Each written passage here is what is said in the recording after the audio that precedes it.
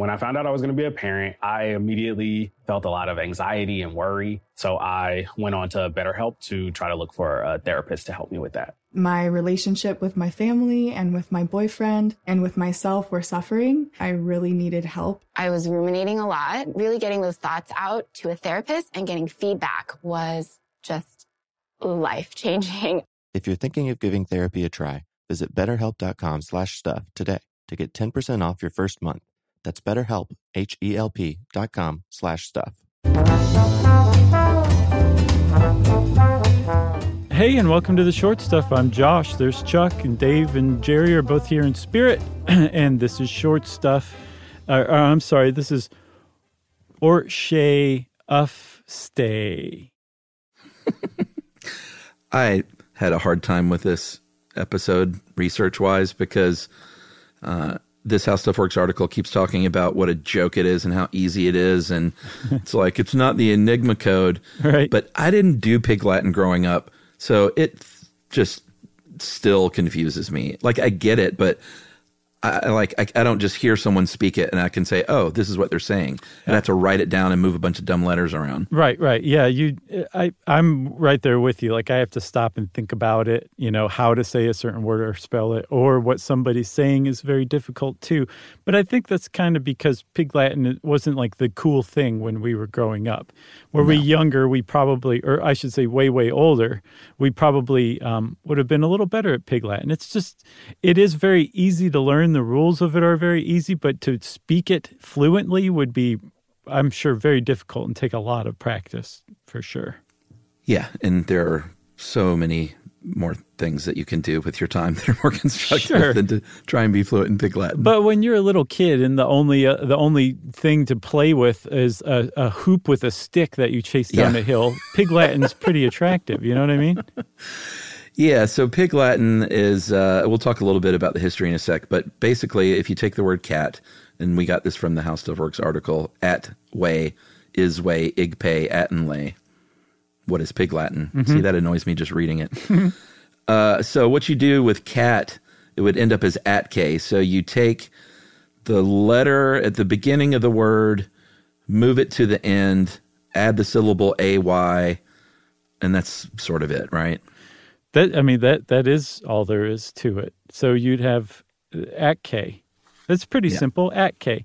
And that's it. I mean, that's all there really is to it. Like if you run into a word that has a couple of syllables, they use the example of curtain. There's a couple of things you can do. You can say erten k. That's what I would do. But if you were like fluent in Pig Latin, you might say, no, each syllable gets messed around with this. So you have ten a. No, ente. Which, I mean, like, almost no one's going to know what you're talking about, especially at first. But if you and your buddy are really good at Pig Latin, then you've got your own little language that no one can come into, and your world is shatterproof. That's right. And there were some predecessors to Pig Latin, Dog Latin and Hog Latin, which they think the name Hog Latin might have eventually gotten to Pig Latin, even though Dog Latin and Hog Latin were not anything like Pig Latin. Apparently, it was just like a fake Latin that people made up, like Shakespeare, I think did a little, Dog Latin. And it's funny, they really explain the Shakespeare passage, which I don't even think we should get into. But at the end, no. You be Costard, I'll be Holofernes. All right, jeez. Okay. Everyone, we present to you a dramatic reading from Shakespeare's Love's Labor Lost. Oh, I'm co-starred? Yeah, you're co-starred. Man, this is why our TV show didn't work. Oh, wait, I'm Chuck? All right, co-starred. Go to, thou hast it, add dunghill, at the fingers' ends, as they say. Oh, I smell false Latin, dunghill for ungum. And then... wait. End scene. Oh, okay. There's an and scene. We can't go over that again. So this article takes great pains to explain all that, and then at the very end says, the joke is much funnier when you explain it at length. And I'm like, no, that's never been true for any joke ever. Right. Well, but the point is like what Shakespeare was calling this dog Latin or hog Latin or dog Latin is basically more like Cockney rhyming slang than what we think of as pig Latin. He was replacing dunghill for unguium, which is fingernail, which was right. Pretty clever wordsmithery, right? And it's funny, like it's pretty rich. The two of us just mocking Shakespeare right now, but this was like not. It has nothing to do with Pig Latin, even though they're like clearly Hog Latin was a direct predecessor of Pig Latin. Even if they aren't similar, somebody said, "Oh, we'll call this one Pig Latin rather than Hog Latin." Yeah, and I think even Edgar Allan Poe mentioned both dog Latin and pig Greek. Yeah. And this was pretty disparaging of those, but again, it was not the Pig Latin that we know.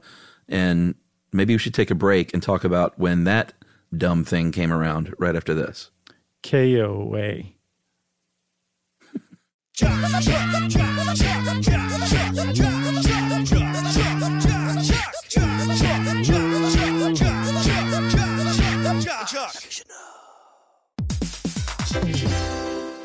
All right, game off. Let's pause here to talk more about Monopoly Go. Because in Monopoly Go, you can team up with your friends for timed tournaments where you work together to build up each other's boards. It's very nice. That's right. And the more you win together, the more awesome prizes you unlock. And there's so much to get. I'm talking about unique stickers that you can trade with friends to complete albums for big prizes, cool new playing pieces to travel the boards with, or hilarious emojis for taunting friends when you smash their buildings or heist their vaults. Plus, Monopoly Go feels new and exciting every day with constantly changing tournaments and challenges, like digging for treasure or a robot pachinko machine. And there's always new timed events that help you win big, like massive multipliers for everything you win or rent frenzies. That's right. There's always something fun to discover in Monopoly Go. So get off the bench and go download it now for free on Google Play or the App Store. Game on.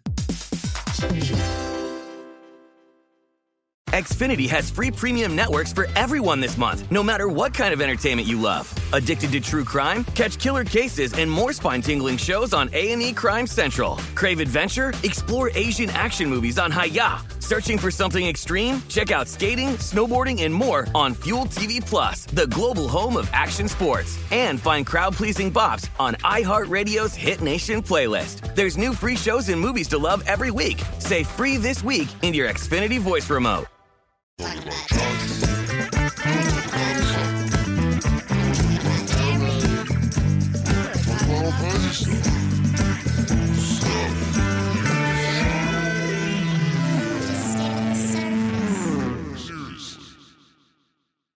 Okay, Chuck. So Pig Latin, as we understand it, was around by the late 1800s at the latest, they think.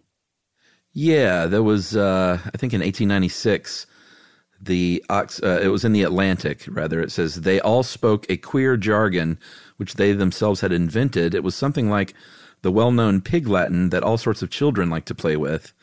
And it looks like it was invented by kids to talk about stuff that their parents couldn't understand. That totally makes sense. And again, here's where that famous Enigma code line comes in, that like the parents could crack it pretty easily. The point was, I think maybe that it became cute and just widely appreciated because maybe, this is my own personal theory, kids thought that they were speaking in a way their parents couldn't understand, and their parents did fully understand, so they allowed it to keep going on as like the secret language, with this kind of like little bit of, delight at the childhoodness of the whole thing. That's what I think. That's why I think Pig Latin got traction originally. Yeah, and it's kind of weird that I have such contempt for it, because I've seen examples in movies and in real life where, and it usually seems like young girls have made up their own little secret language. And I just find that like exhaustively adorable and very funny and cool. Mm-hmm. But there's something about Pig Latin that just uggs me. Oh, good one. Good one, Chuck. That was very good. Yeah. So, one of the things that I love about Pig Latin are twofold, and they both come in the early 20th century. So Pig Latin basically had its golden age, its heyday, where it was like part of the popular culture in like the first 3 or 4 decades of the 20th century. And it showed up, Chuck, in this song called Pig Latin Love, which was an Arthur Fields record from 1919. And did you listen to it? Of course. It's adorable. It's cool. I looked everywhere to see if it's in the public domain and couldn't find it. So I'm not sure if we can play anything. Oh, it's got to be. I would think so too. So we'll say, let's play a little bit here. And then if you don't hear anything, it means that we found out it is in the public domain, in which case go look it up yourself. But here's a little clip of Pig Latin Love by Arthur Fields. Maybe. Crackly goodness. It really is. And so I just think that's an adorable song. But the fact that somebody had a popular song about this shows just how popular it was at the time, how prevalent it was in pig culture, in pop culture. I'm sure in pig culture, they're like, stop making fun of us. We don't talk like that. Yeah, we used to have an old Victrola with some old records, and it was always kind of fun to put those on. Like, we never did it as a family, like sat around and listened to them, but when friends would come over, I'd pop one on. Yeah. It's kind of cool. My dad had Jackie Gleason records. Oh, nice. And I used to tell him that they were so square, the records themselves were square. He would be like, what do you mean? That's great. Yeah. So the other use I think you were probably talking about was the Three Stooges, right? Yeah. Did you watch that too? I didn't actually. I didn't get around to that one. It's just adorable. I can't wait to do our episodes on the Three Stooges, or 5, 6, 7-part episodes on the Three Stooges. But there's a particular one in 1938 called Tassels in the Air, where Moe and Larry are trying to teach Curly Pig Latin. It's a good, like, full minute or so, lesson on Pig Latin. But Curly just can't quite pick up. But so he's like, so I'm O-May, and that's airy lay, and you're early, and Curly goes, Q. And they're like, no, and I think he gets slapped as a result, but it's pretty cute. So here's the deal, though. Pig Latin is not, I mean, technically it's a language, but it's really something called back slang, or a coded language. It's not like, I know we covered Esperanto many, many years ago on the show, and like Klingon, those are really invented languages with vocabulary and grammar and syntax, and they don't rely on English as the basis of it. This is not that. No, there's no Pig Latin without English. That's it. Yeah. And it follows all of the same vocabulary rules and, like you said, syntax and everything that English follows. It's just you're rearranging it a little bit. One of the other categories that Pig Latin qualifies is a coded language. Like, the reason that this is done is to disguise what you're saying. Even if it is not just kind of a feeble attempt at disguise, it still qualifies it as a coded language. Yeah, and there are examples of stuff like this in other countries. Apparently in France, there's something called verlan that switches up the first and last syllables of a word. Spanish has hirgonza. Oh, nice. I guess that's how you would pronounce it. I would guess so. Where you double the vowels and put a P between them. So gato, which is cat, is gabatopo, which sounds kind of cool. It does. You take Japan. Okay, Japan has something. I was asking Yumi about this. She knew exactly what I was talking about. Of course she did. Called Babigo, B-A-B-I-G-O. And G-O indicates a language in Japan. So like English Go or something like that would be the English language. This is like Bubba language. And it's because you insert B-sounding syllables into the already extant syllables of a word. So sushi becomes subushibi. I love that word. Yeah, subushibi. Subushibi? Yeah, and that's Babigo in Japan. Let's go get some subushibi. I just think it's so great that everybody's like, yeah, this language is interesting, but we could make it even better. Let's try. Yeah, kids. Yeah, kids are great. Well, you got anything else? Got nothing else. I don't either. So, or here we go. Or stay no, or shay stay to ue. That's that. All right. Stuff You Should Know is a production of iHeartRadio's How Stuff Works. For more podcasts from iHeartRadio, visit the iHeartRadio app, Apple Podcasts, or wherever you listen to your favorite shows.